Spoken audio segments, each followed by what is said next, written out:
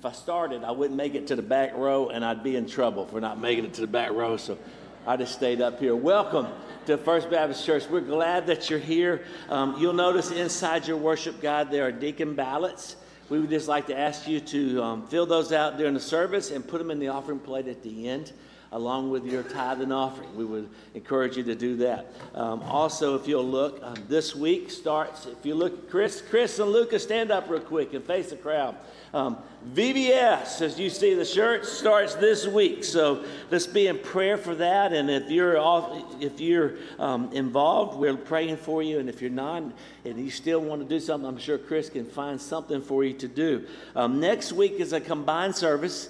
We always do that around Vacation Bible School time. It's going to be a time of worship and prayer and leading up to communion, so we would appreciate it if you make plans to be there. And you can see it'll be at 9:30. Treehouse and nursery will be taking place, but nothing else except for worship during that time. And then you can also see in your worship guide, starting June, I think it's the 21st, that third Wednesday, I'm going to teach in here at 9 a.m. on Wednesday morning, just looking at a psalm and prayer. And so we'd encourage you to be a part of that. We're not doing Wednesday nights during the summer, but we will do that. And so I hope that you'll take part of that. Why don't you stand up and greet those around you? We're glad you're here today.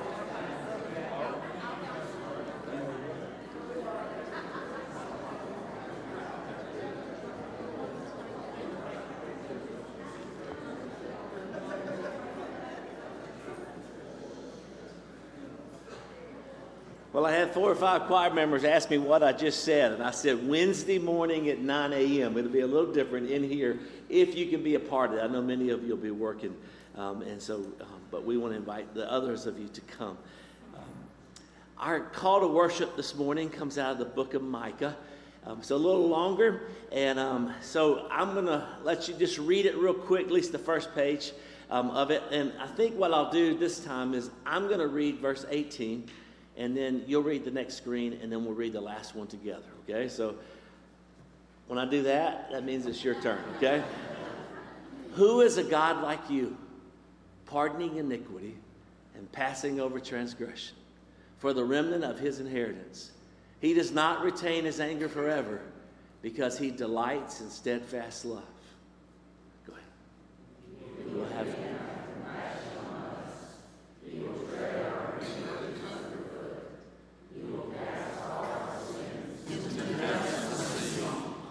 Let's read this together. You will show faithfulness to Jacob and steadfast love to Abraham, as you have sworn to our fathers from the days of old. Isn't that a great promise? Let's pray together. Father, thank you. Thank you for this time we have to worship you. And God, I just pray that as we come, that we will sing to you, that we will make a joyful noise to you, the God of our salvation. We praise you, and we thank you that we can do this.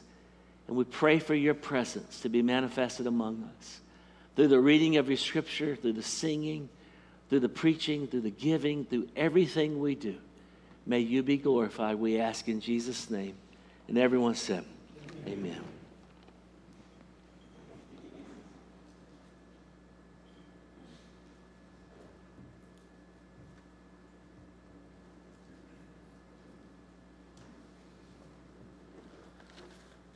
The scripture this morning is from Psalms 1.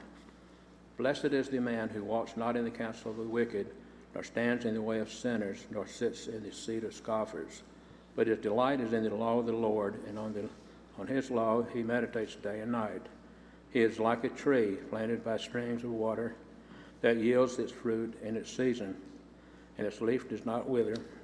It is all that he does, he prospers. The wicked are not so, but are like chaff that wind drives away. Therefore the wicked will not stand in the judgment, nor sinners in the congregation of the righteous. For the Lord knows the way of the righteous, but the way of the wicked will perish. This is the word of the Lord.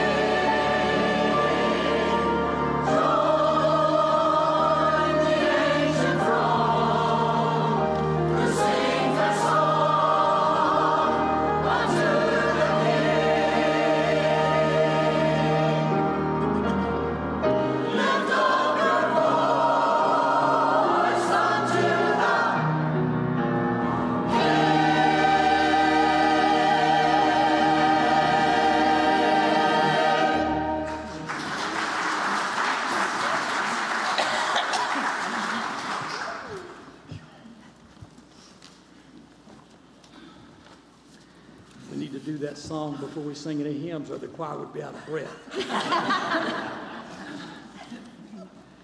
Please take your hymn book and turn to hymn number 48. We're going to sing a medley of hymns. It's entitled, I Sing the Mighty Power of God. Great is the Lord. I'm sorry, and I'm out of breath too. I apologize. Saved, saved. Sing the mighty power of God. Let's stand. If you're saved, let's sing this like we mean it.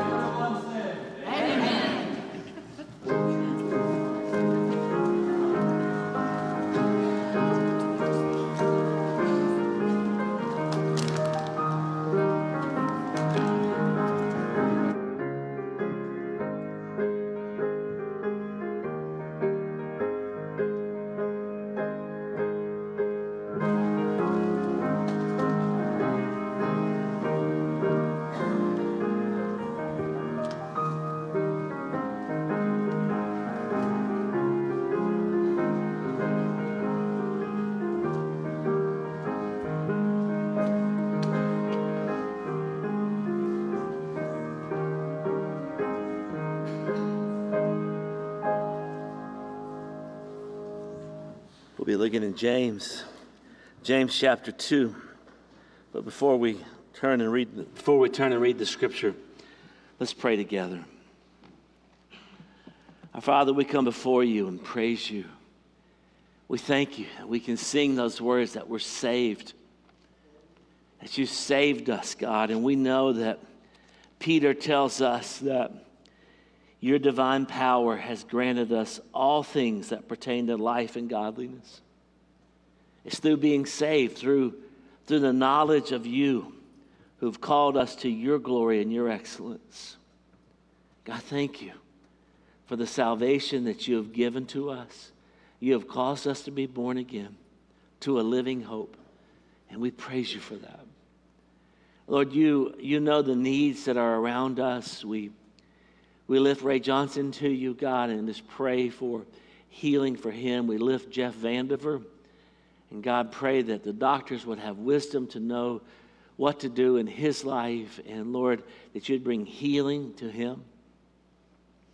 Lord, we pray for Rita and continually lift her to you and ask, God, for wisdom for the doctors. But we just ask for your healing, God. We thank you, and we ask for comfort for those who have lost their loved ones, for those who are struggling now. Father, I just pray that today, as we turn to your word, as we come, that we will make every effort to supplement our faith with virtue, and virtue with knowledge, and knowledge with self-control, and self-control with steadfastness, and steadfastness with godliness, and godliness with brotherly affection, and brotherly affection with love. Because, God, you tell us in your word that if these qualities are ours and increasing, they keep us from being ineffective. They keep us from being unfruitful. And so, God, as we seek to know you through your word, we ask that you would help us to grow in our knowledge of you.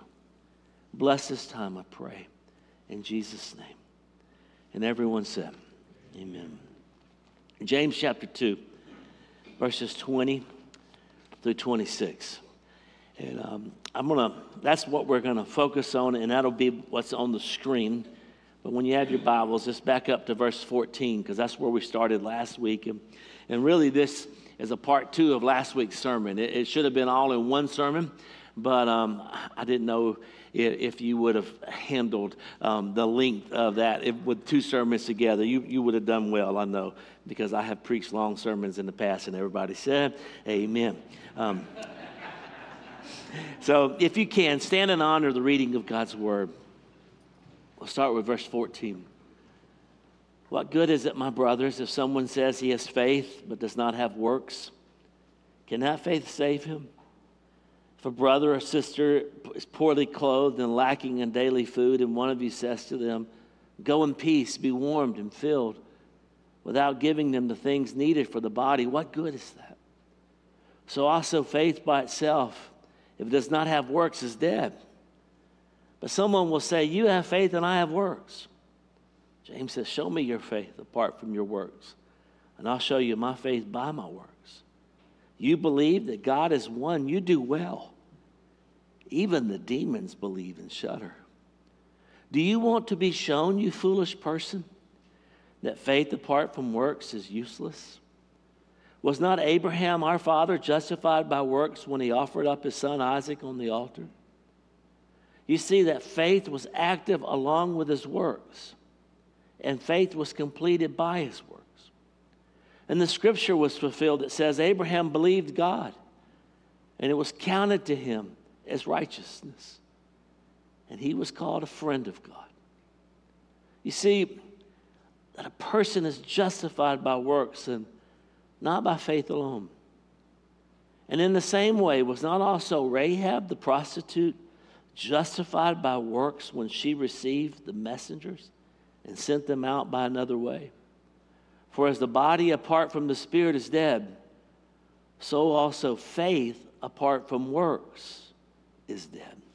This is the word of the Lord. Thank you. You can be seated. Last week we started studying James, and well, let me say it this way. We started studying one of the more difficult passages in James. And as I shared with you last week, it's not difficult to know what he's saying. The difficulty is that we're so versed in Paul's theology. We're so versed in Paul's teaching on justification that when we read words like James here, we're tempted like Luther, who struggled with this book and called it an epistle of straw, because he couldn't put together why James would say this and Paul would say something else. And I think and I'm always careful because Luther was a brilliant man, but what Luther missed and what we must see, as I told you last week, is that Paul and James are standing back to back, fighting different enemies. Paul was fighting those who said you have to work to be saved. You've got to keep the law. The dietary law, circumcision laws. You got to keep the law in order to be saved. But James is fighting those who say, no, you're saved by grace, but you don't have to work once you are saved either. So they're fighting different people, different enemies. We saw last week that he started by asking us two rhetorical questions in verse 14. And both of those questions are have an answer that it's expected to be in the negative. And then he gives us four illustrations. And we looked at these last week, the first two, and that's where we'll pick up. But we saw the needy man, and then we also saw the objector. Do you remember the objector is one that James seems to introduce into the story, knowing that there would be an objection. So he introduces it into the story, and he says, but someone will say. But now we turn to the Old Testament. Remember that James is writing to Jewish Christians, the 12 tribes of the dispersion. They know it. They know the Testament. It would not be an Old Testament to them at that time. It was the only Bible they had. This is the first New Testament book that is written. And so we turn here to Old Testament truth to give proof that while faith is by grace, the faith that comes through grace always has works that follow. Salvation is by grace alone, through faith alone, in Christ alone, for God's glory alone. But the salvation that comes by grace alone, through faith alone, always has works that will follow. Look at verse 20. Do you want to be shown, you foolish person, that faith apart from works is useless? R. Kent Hughes said, it's obvious James never took a Dale Carnegie course. You foolish person, he says. He just cuts straight to the point, doesn't he? He digs right in there. And in verses 21 through 24, James takes us to the father of our faith. He takes us to the father of the faith, to one of the great Old Testament saints, who's really the beginning of Israel. God calls him out of Ur. He calls him to go to a land that he will cause him to see. He doesn't have children, and he promises him that he will have children. And those children, that son Isaac gives birth, or his wife gives birth to Jacob. And Jacob, the grandson of Abraham, gives birth to the 12 tribes of Israel. And it goes on and grows. What's interesting is when you look in Genesis and where James goes here with the father of faith, Abraham, Paul also goes to the same person. Paul goes to the same person in the same text to prove that salvation is by faith alone, not by works.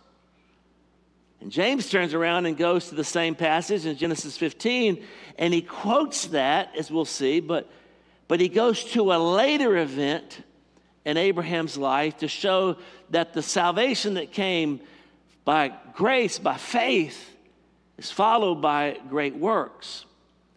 So in Genesis 15, God makes a covenant with Abram. He's not Abraham yet. He makes a covenant with Abram, and he said to him in Genesis 15, look toward heaven and number the stars if you're able to number them. Then he said to him, so shall your offspring be. So Abraham is probably out there looking up in the stars, with no light pollution and seeing it all. And God says, that's what it's going to be like with your offspring. John sees it later in heaven, and he says, I saw a crowd that could not be numbered worshiping the Lord. God promised Abram something that really seems impossible because Abram's old at this time. He doesn't have a child. God will wait till he's 100 years old. We just went over to South Carolina and celebrated Kim's grandmother's 100th birthday. 100 years. I can promise you, she's not ready for a child. Abraham,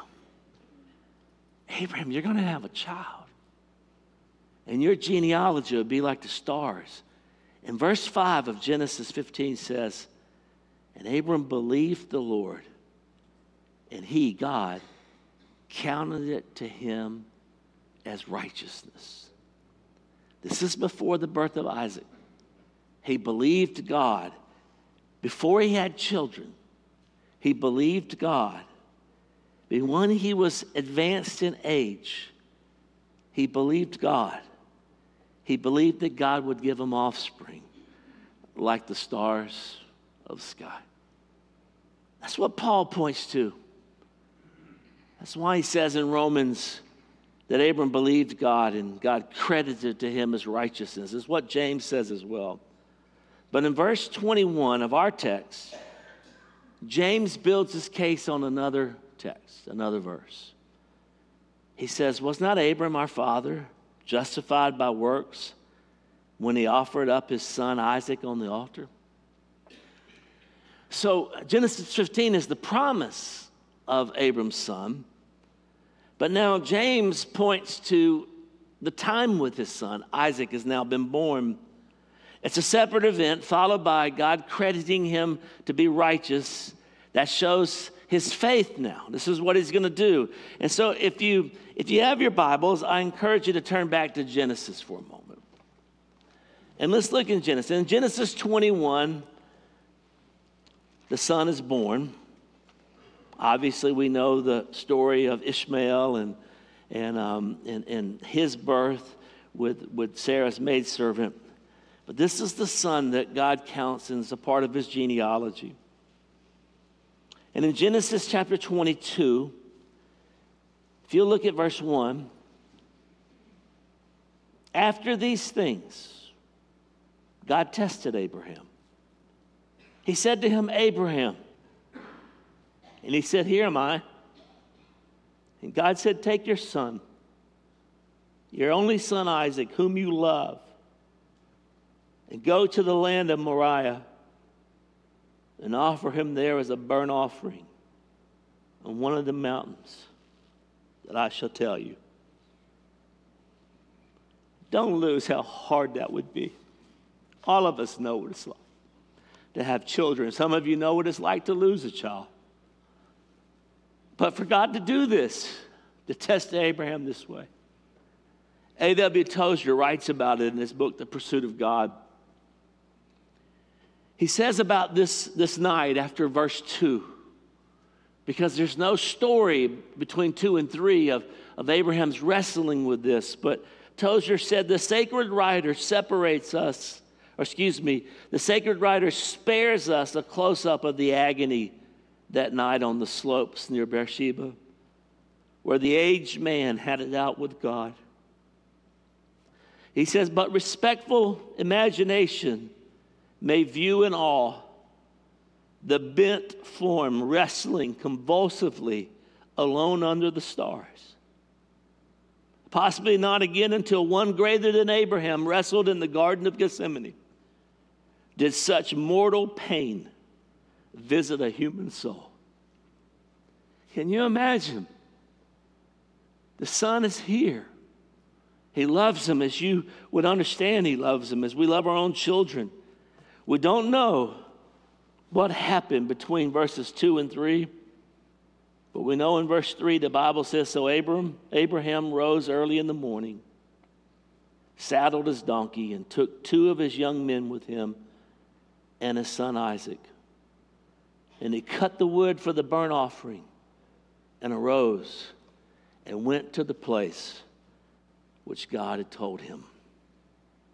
If you keep looking on verse 4 of Genesis 22, on the third day, it took him 3 days, Abram lifted up his eyes and saw the place from afar. Then Abraham said to his young men, "Stay here with the donkey. I and the boy will go over there and worship and come again to you." And Abraham took the wood of the burnt offering and laid it on Isaac his son. And he took in his hand the fire and the knife. So they went, both of them together. Can you imagine? Verse 7.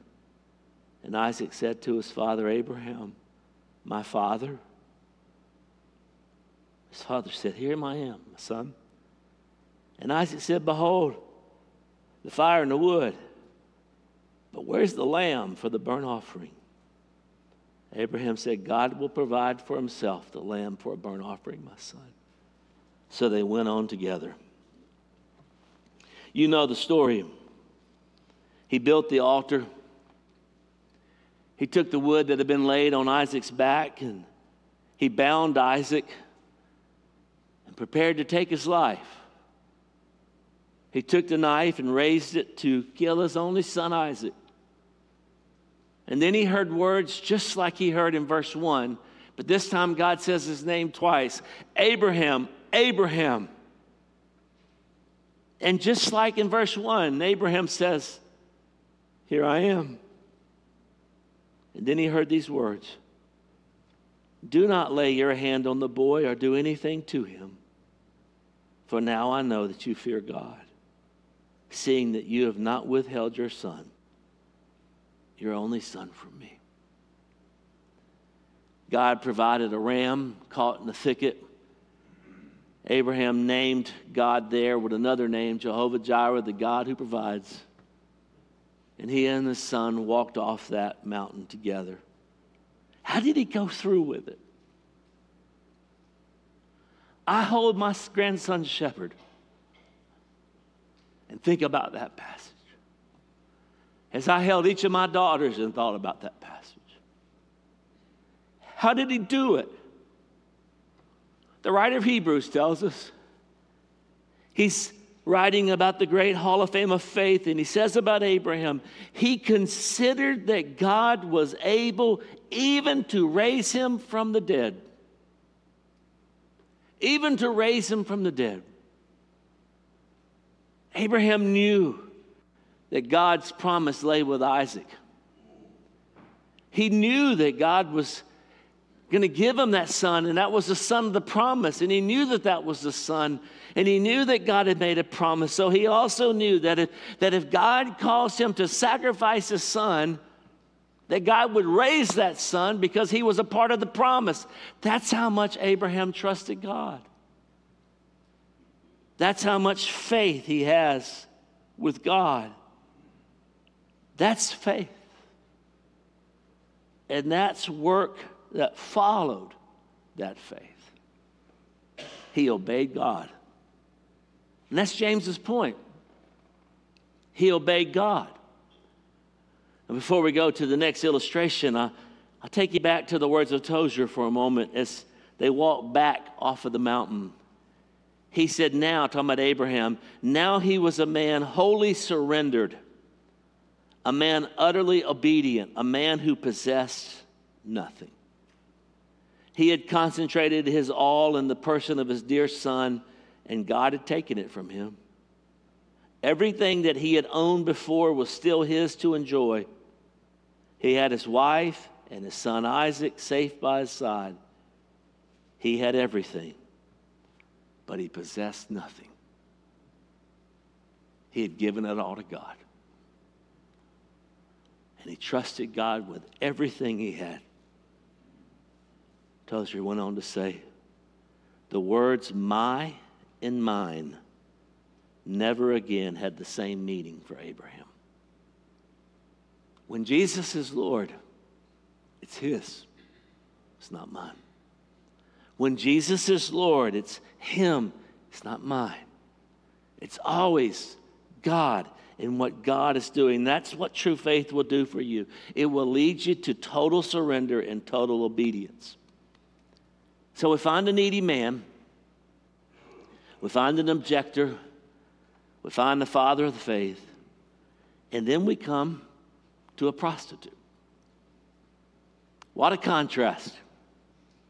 We find the father of the faith in Israel's history and a woman who is always mentioned as a prostitute even after she joins the people of God. It's a major player in Israel's history, Abraham and a Gentile woman.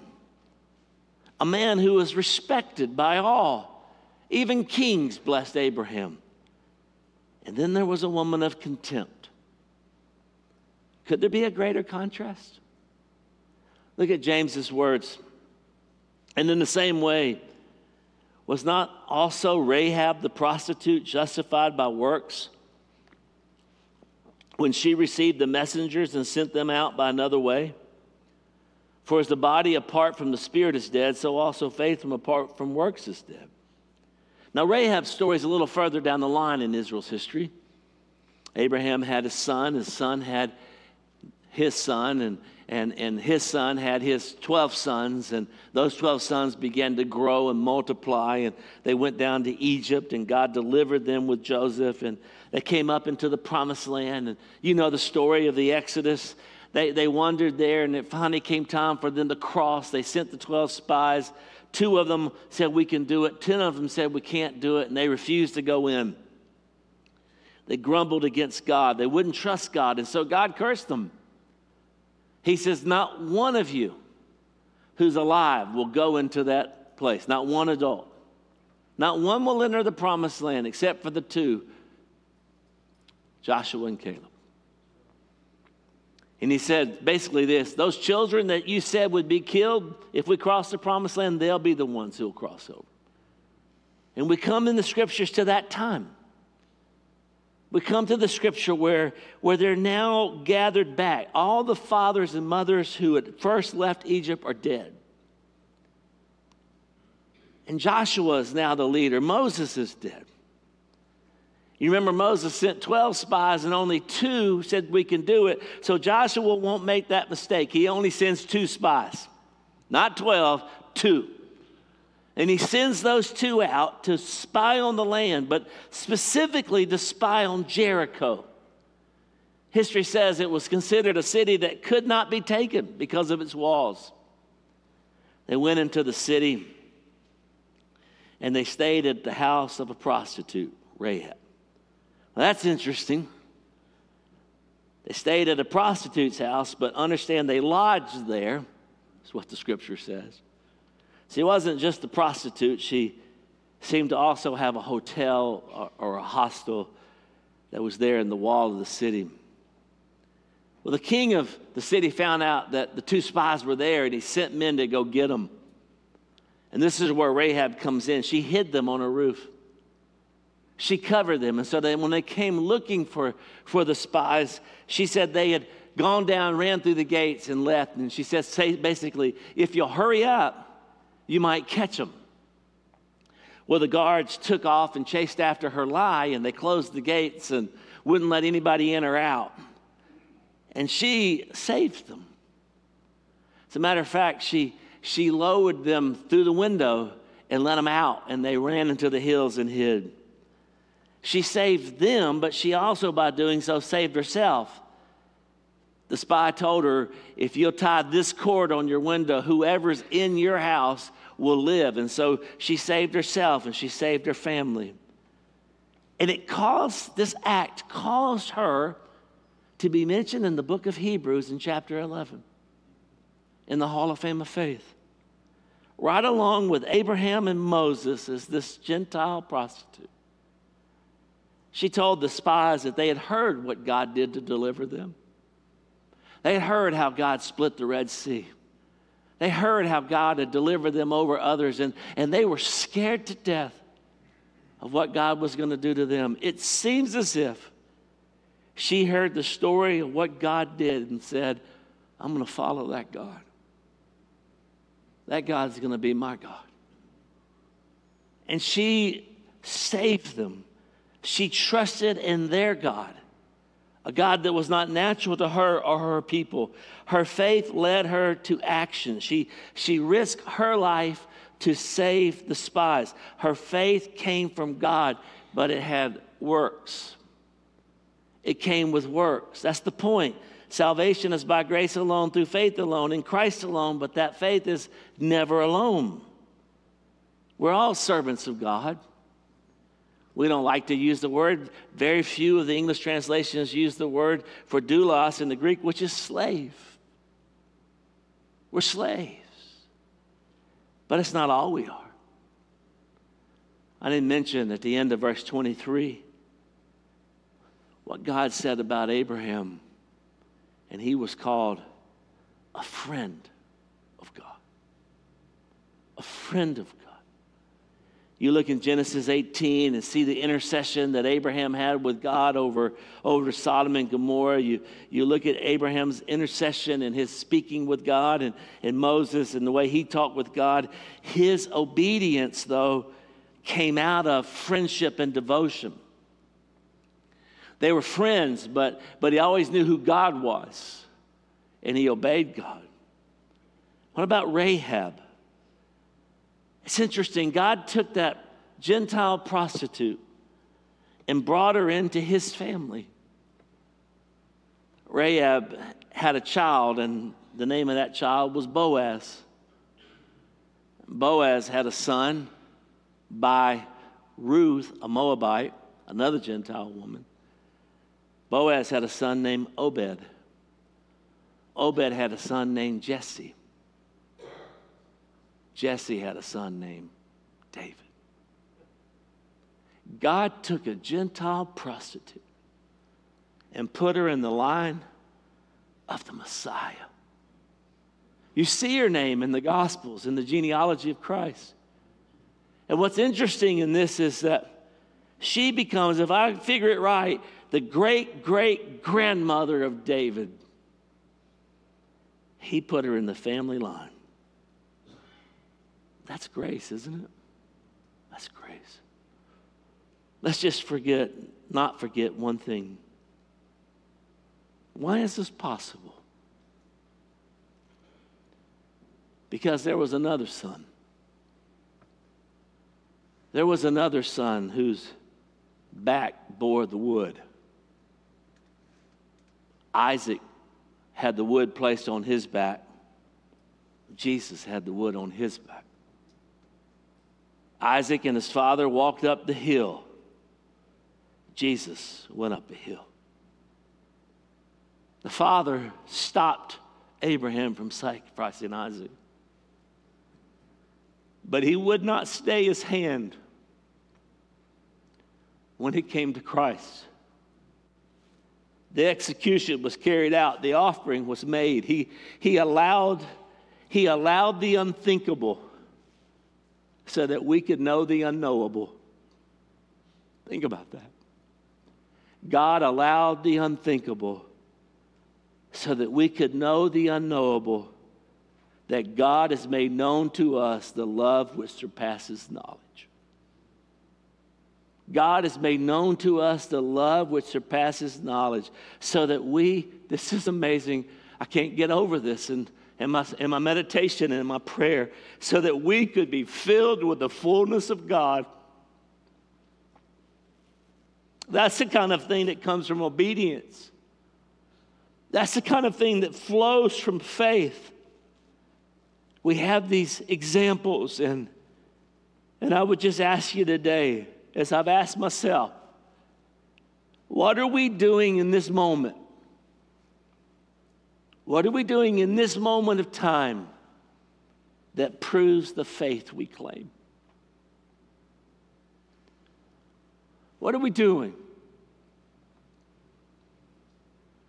to prove the faith that we claim? What works come as a result of Christ being inside of you? If you walk by the Spirit, you will not gratify the desires of the flesh. Isn't that an amazing passage? If you walk by the Spirit, Paul says in Galatians, you will not gratify the desires of the flesh. 2 verses down, but if you're led by the Spirit, you're not under the law. He gives us the works of the flesh. And then he says, but the fruit of the Spirit, and here it is, the fact that the Spirit is in you is love, joy, peace, patience, kindness, goodness, faithfulness, gentleness, self-control. Against such things there is no law. And then he says in verse 24, this is Galatians 5, and those who belong to Christ Jesus have crucified the flesh with its passions and desires. And then he says, if we live by the Spirit, let us also keep in step with the Spirit. What are we doing that shows the Spirit's in us? How are we living that we see that God is working in us that which pleases Him? How are we speaking it? How are we saying it? How are we living it? How are we carrying it out? Church, that's a question we all have to ask ourselves. Not just when did I ask Christ to come into my life? That's an important question. But just as important is what has happened since. What has happened since? What's the result? What's the proof of the transformation?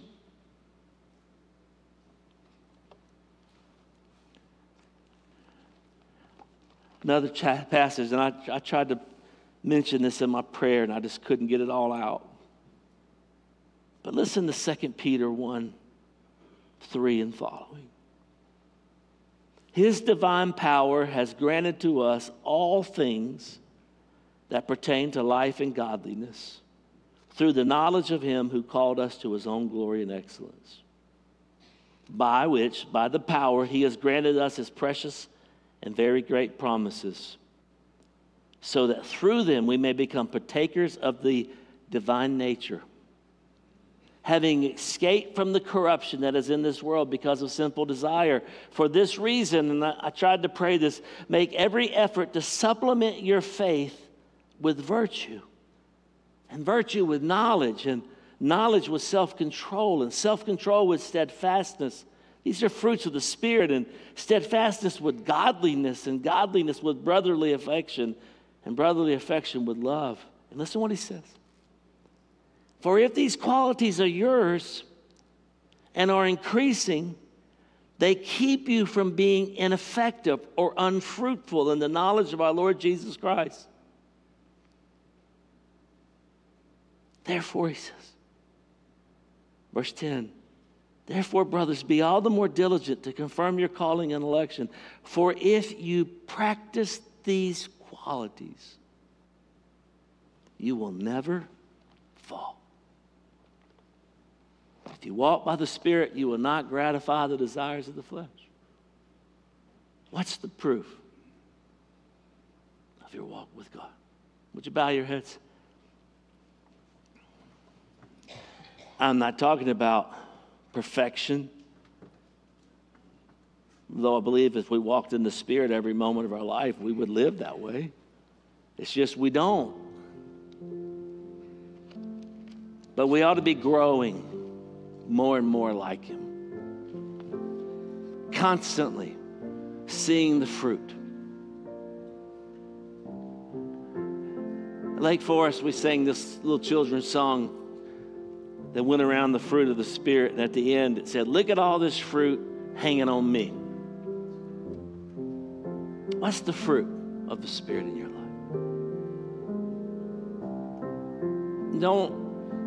Don't just sit through another sermon or hear another Bible study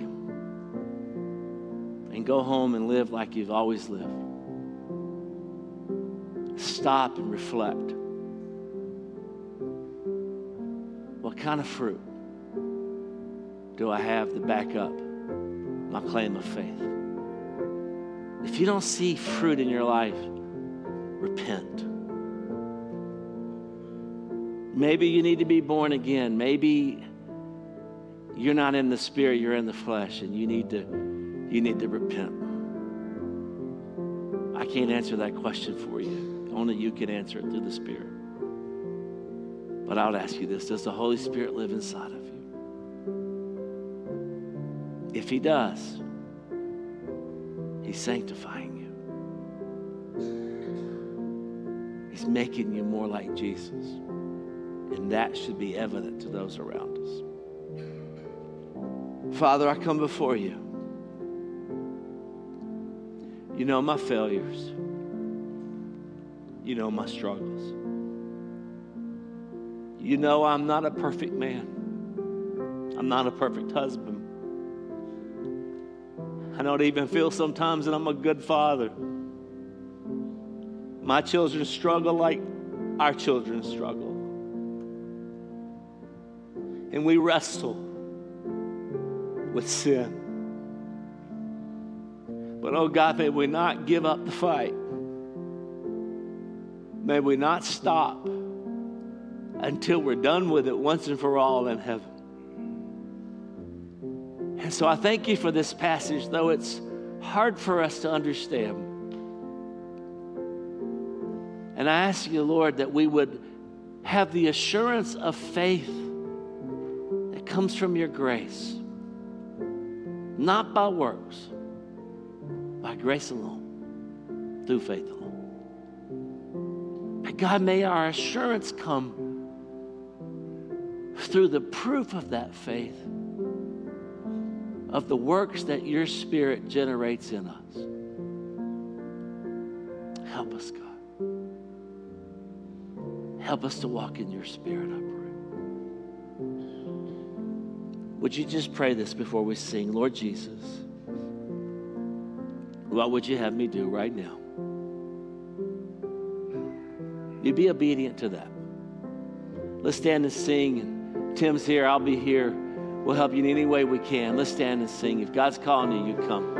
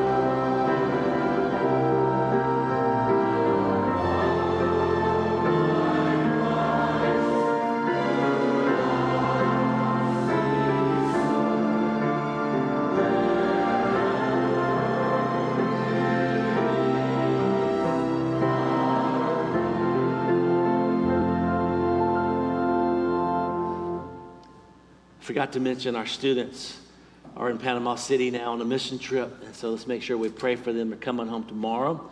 Lift them up. And then don't forget to turn in your deacon ballots. You can lay them in the offering plate at the end. Let's go ahead, guys. Let's get to the doors. They're coming. And just see them and place those in the offering plate. And if you're a Vacation Bible School teacher, worker, or involved at all this week, would you raise your hand? All right. Several of you, look around. Let's pray for them. And then, sad news, our buddy Daniel from Germany has got to go back home this week. He's leaving, family emergency, things are happening that he's got to go back. And so let's pray for him and his family as he leaves, and a little shorter notice than he had expected, but he's leaving. So we want to make sure you get a chance to say goodbye. So would you bow with me? And I don't remember the newest benediction. Jay, there it is. The Lord will keep, will you just bow your heads? The Lord will keep you from all evil. He will keep your life. The Lord will keep your going out and your coming in from this time forth and forevermore. And everyone said, amen. God bless you. Thank you for being here.